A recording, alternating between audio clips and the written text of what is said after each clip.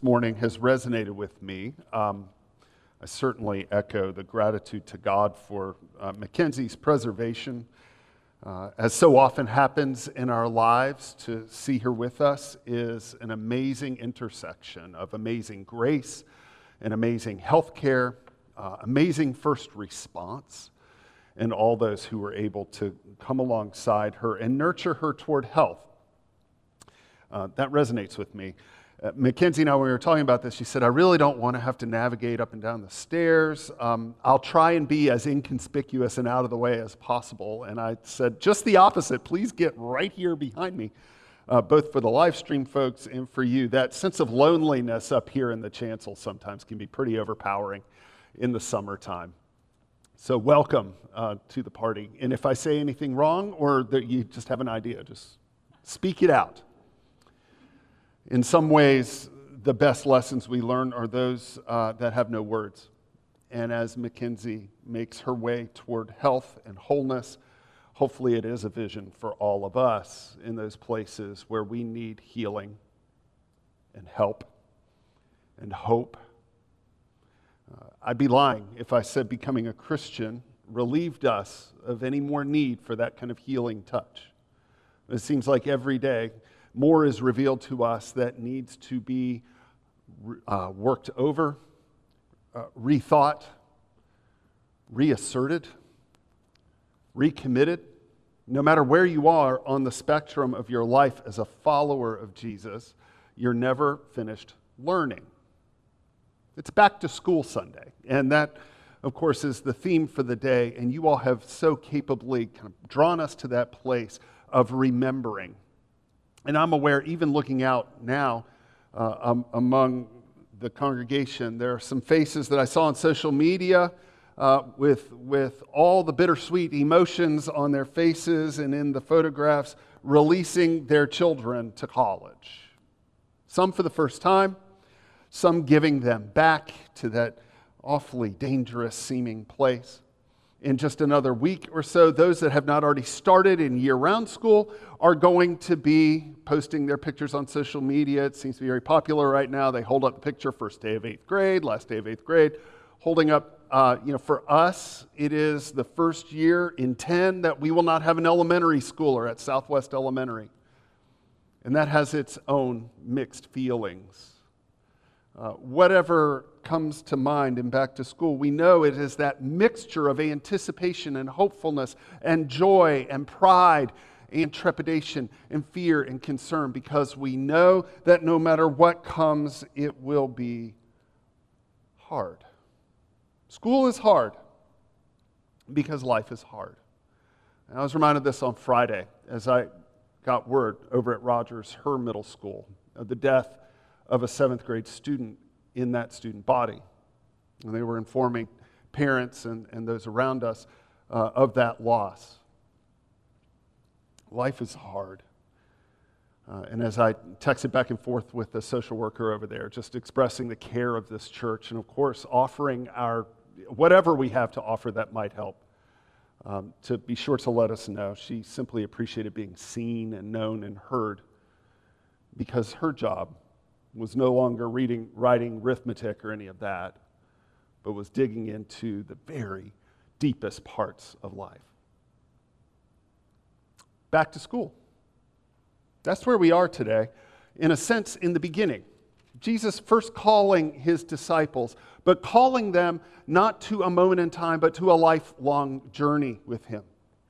So if you turn in your Bibles to Matthew chapter 4, verses 18 through 22, we'll hear these words again and apply our lives to them. As Jesus was walking beside the Sea of Galilee, he saw two brothers, Simon, called Peter, and his brother Andrew.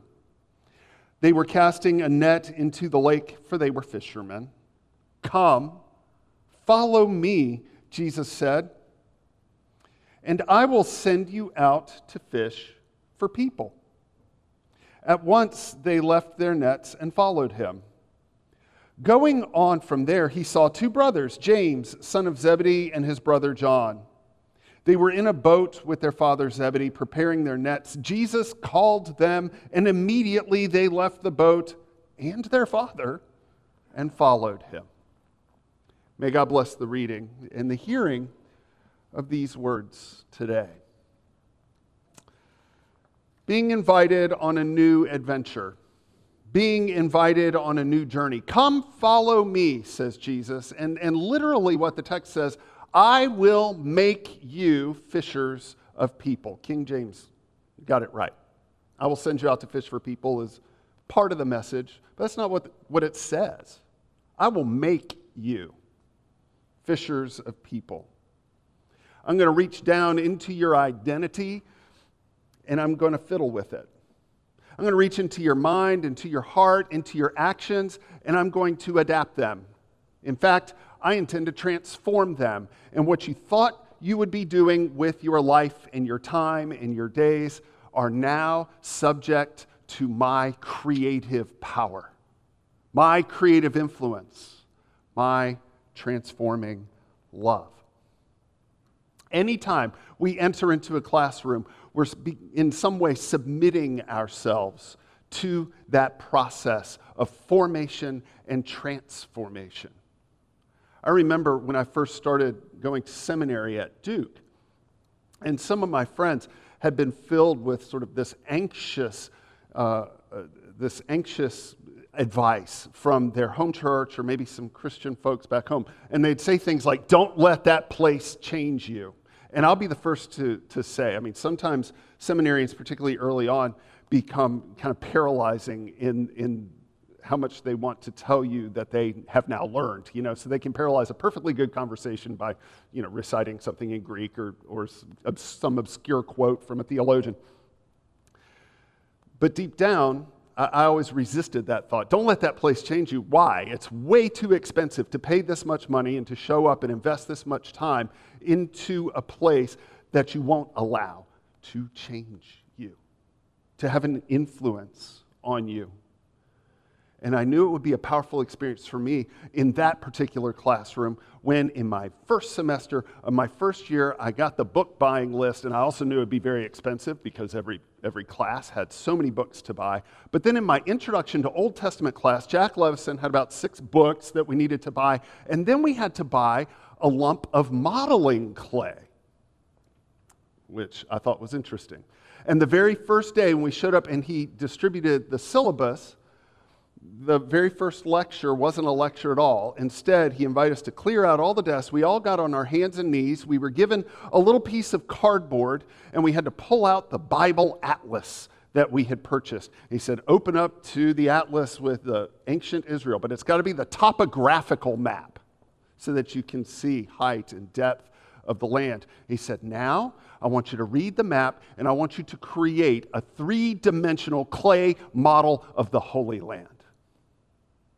And as we're down there on our hands and knees, fingernails becoming dirty with all of the clay, he played some modern contemporary Jewish praise music. You think we're the only ones, but there's contemporary Jewish praise music as well. So he's playing that in the background. So we hear all this Hebrew, and it's got a pulse. And as we begin to work the clay, he said, you cannot understand a single word, a single story, a single bit of what it is we are going to read here today until you understand the land. So there was a lesson at the end of it. I also think he wanted us at least to be able to glimpse a picture of what Genesis paints in the creation of humans at all, which is sort of this poetic picture of God on God's hands and knees, hands in the dirt, creating a little human figurine and then furiously blowing life into it with the very breath of God. He wanted us to have a sense of the embodied quality of everything that we learn. I'll never forget it. And I'll never forget that lesson to go back to the map so that when you read, they went up to Jerusalem, you realize Jerusalem is up on a mountain. That matters. You probably have your own memorable teachers. You probably have those curricula that really had an impact on you. And that word, curriculum, is one of the words I want us to hold on to today. It's not the biblical word. We'll get to that in a minute. But it is an important word for us today. As we go back to school, as we consider going to school now with Jesus, following him. as a student, as a pupil, as a disciple. We need to understand the curriculum. There's sort of a before and after experience for me after reading a book by a theologian named Maria Harris. It's called Fashion Me a People. And in it, she unpacked what she called the curriculum of the church. And for you educators, you already know this stuff. But the word curriculum is something that's derived from a Latin word which means to run. The noun version means a race course. It's the same Latin root from which you get the word current. So if you can imagine life in a church as having a river that runs through it, and the current that carries one through the life of a church touches on key landmarks, key turns, key places, and the longer that current runs, the deeper those channels go and sort of create and transform over a long period of time a different landscape entirely. So she, in this book, sort of unpacks what she believes are the primary features of the curriculum of the church. Do you want to know what they are? The proclamation of the church, the teaching of the church, the public service, the public work, and the worship of the church, the participation and submission to a communal life in the church, and the service of the church. Those are the 5 things that she identifies. And even more, she says our curriculum has 3 facets to it. I'm not going to spend a lot of time on this, but I do want to name them. One is the one we all know, and that is what she calls, and what other educators call, the explicit curriculum. That is what we actually teach, what you'll find on the brochure or on the website. This is who we are, this is what we're about, this is what we do. That's the explicit curriculum. But that's not the only thing a church teaches in its life together. There's also an implicit curriculum. That is, the practices and the places that in some way reinforce the explicit curriculum, like, say, a church budget. As a pastor, sometimes when I was being invited to consider another church, one of the things I'd always do is say, let me see a copy of your budget. Because you always know where the church's priorities are in black and white when you read the budget. And that was also because I had come from a church that said we don't have enough money to give the ministers any pay raises, but we are going to increase our allocation for the grounds maintenance. That sends a message. We can't afford this, but we will afford this. That's the implicit curriculum. Sometimes the implicit curriculum pushes against the explicit curriculum. I'm thinking now about my life in Orange County Correctional Center, for instance. Every time I've gone over there, of course, explicitly, it is a locked down, highly secure facility. Rules everywhere. You know where to go. You have to ask to go to the bathroom. It's a very regimented existence. But then to spend time in Bible study and in worship with the men who choose to come out of that place to a place where they can experience the freedom that comes from the Holy Spirit. And instead of living into all the rules that keep them separate, segregated, and somehow set apart and at odds with the correctional officers and with one another, there they can share real connection, community, and brotherhood. They welcome strangers as friends. They encourage those who are about to make their way out, and with real vulnerability and humility, push against the explicit curriculum. Sometimes that happens too. It's something that'll never be written down. It's just the rules of the church. And that's how they live. There is, of course, a null curriculum in church life as well, and that's the stuff we never talk about. That teaches too. If we never talk about things, for whatever reason, it sends a message, either that this is not important or that a fear-based life is better than an earnest, honest, difficult conversation. Or the things that we never do. I had invited Mackenzie in some ways to be a prop for us. And I mean, I did it a little bit today. I said, as much as you would submit to allowing your healing to be something of a parable for us, stay on the crutches a little longer. If you want to, be in a wheelchair up here. Why? Why? because I want each and every person who participates in worship to see a little bit of themselves in the leadership here. And whatever difference in ability you may believe that you have is not a barrier to proclaiming the good news of Jesus Christ. If you're in a wheelchair, so be it. If the Spirit is on you, with you, and you have a testimony to offer, we need to hear it. And the burden is on the church to make the accommodations. It's not on the believer to accommodate the church's preferences. And so, Mackenzie, you are my prop for the day. So take a good look. Don't look for excuses to stand between this place, this sacred place of proclamation, and your own perceived abilities. That's what the curriculum of the church is about, says Harris. And I think she's right. If we listen to this story today, I want us to think in our lives as disciples, how would Jesus characterize the curriculum of our discipleship? I think it hinges on that word that I tried to bring out and away from the translation in the NIV that I read, which is that word make. I will make you fishers of people. Sounds like an ordinary word, but of course in English it has a lot of different meanings. To make. Sometimes it means to compel or to force or to bully or in some way kind of cram someone into a situation they don't want to be. That's not the sense of this word at all. When Jesus says, I will make you fishers of people, it's the same word that when Jews translated the Hebrew text of Genesis into Greek in what's called the Septuagint, Genesis 1:1, in the beginning, God created the heavens and the earth. I will create. I will fashion. I will make. In fact, that Greek word is so interesting because it's the same word that we draw the word poet and poetry from. And what is a poet? Someone who creates a world, who tells a story in these beautiful ways with nothing but words. That's the creative power at work in this life with Jesus. I will make you into something you are not already. One time on a youth retreat years ago, when I was a college student, I was a volunteer helping out with the youth. One of the older adults, however you said it, if you're too old to be on the retreat, you can be a chaperone, right? One of the even older adults was an attorney Monday to Friday, but then on weekends he volunteered with the youth and he loved to whittle in his free time. So we had all this time on the retreat. He was going to teach me how to whittle. And so he's like, pretty much what you need is a glove.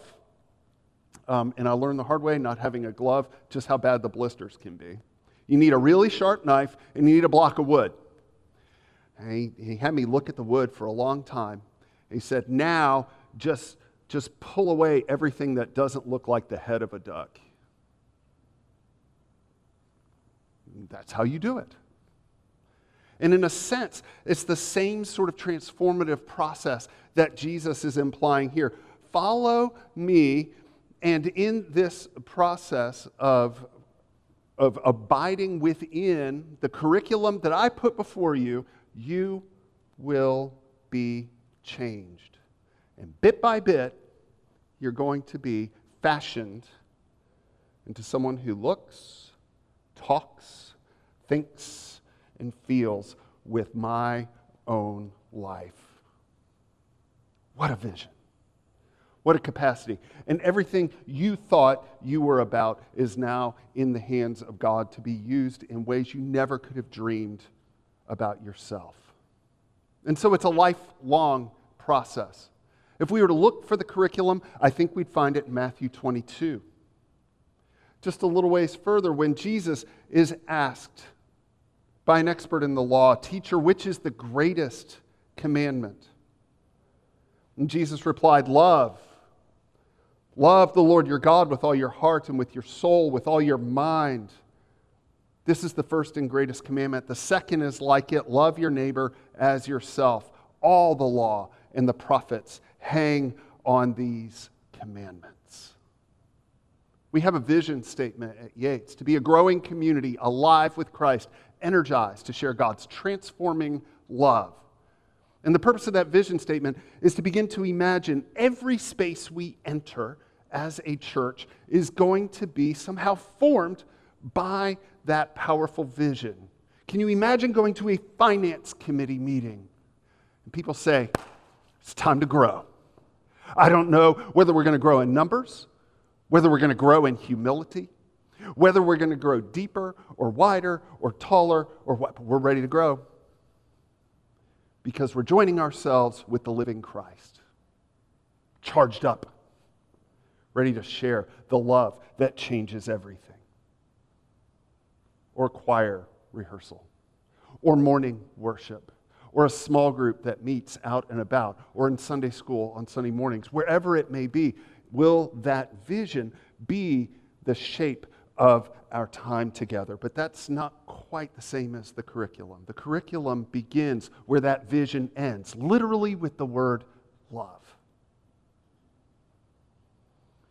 And it becomes our journey with Jesus to unpack how love will take shape in our life, individually and in our life together.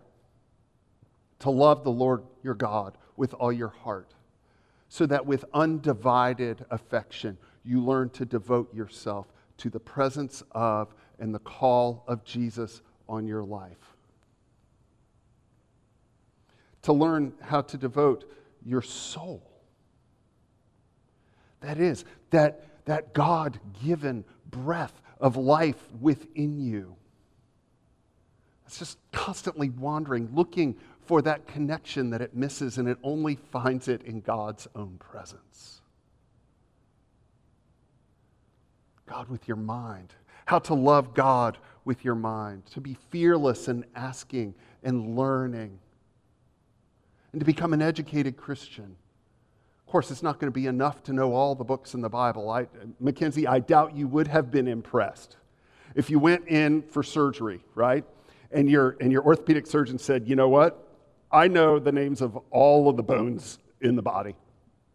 I even know where to find the tibia. You know, that's anti. You have to know these things in order to do the work. Our Christian education of the mind is just but a part of the way we love God. It is indispensable and it is not enough. But as we holistically begin to learn to express that love with all the facets of our being, heart, soul, mind, it finds expression out there in the world in loving our neighbors.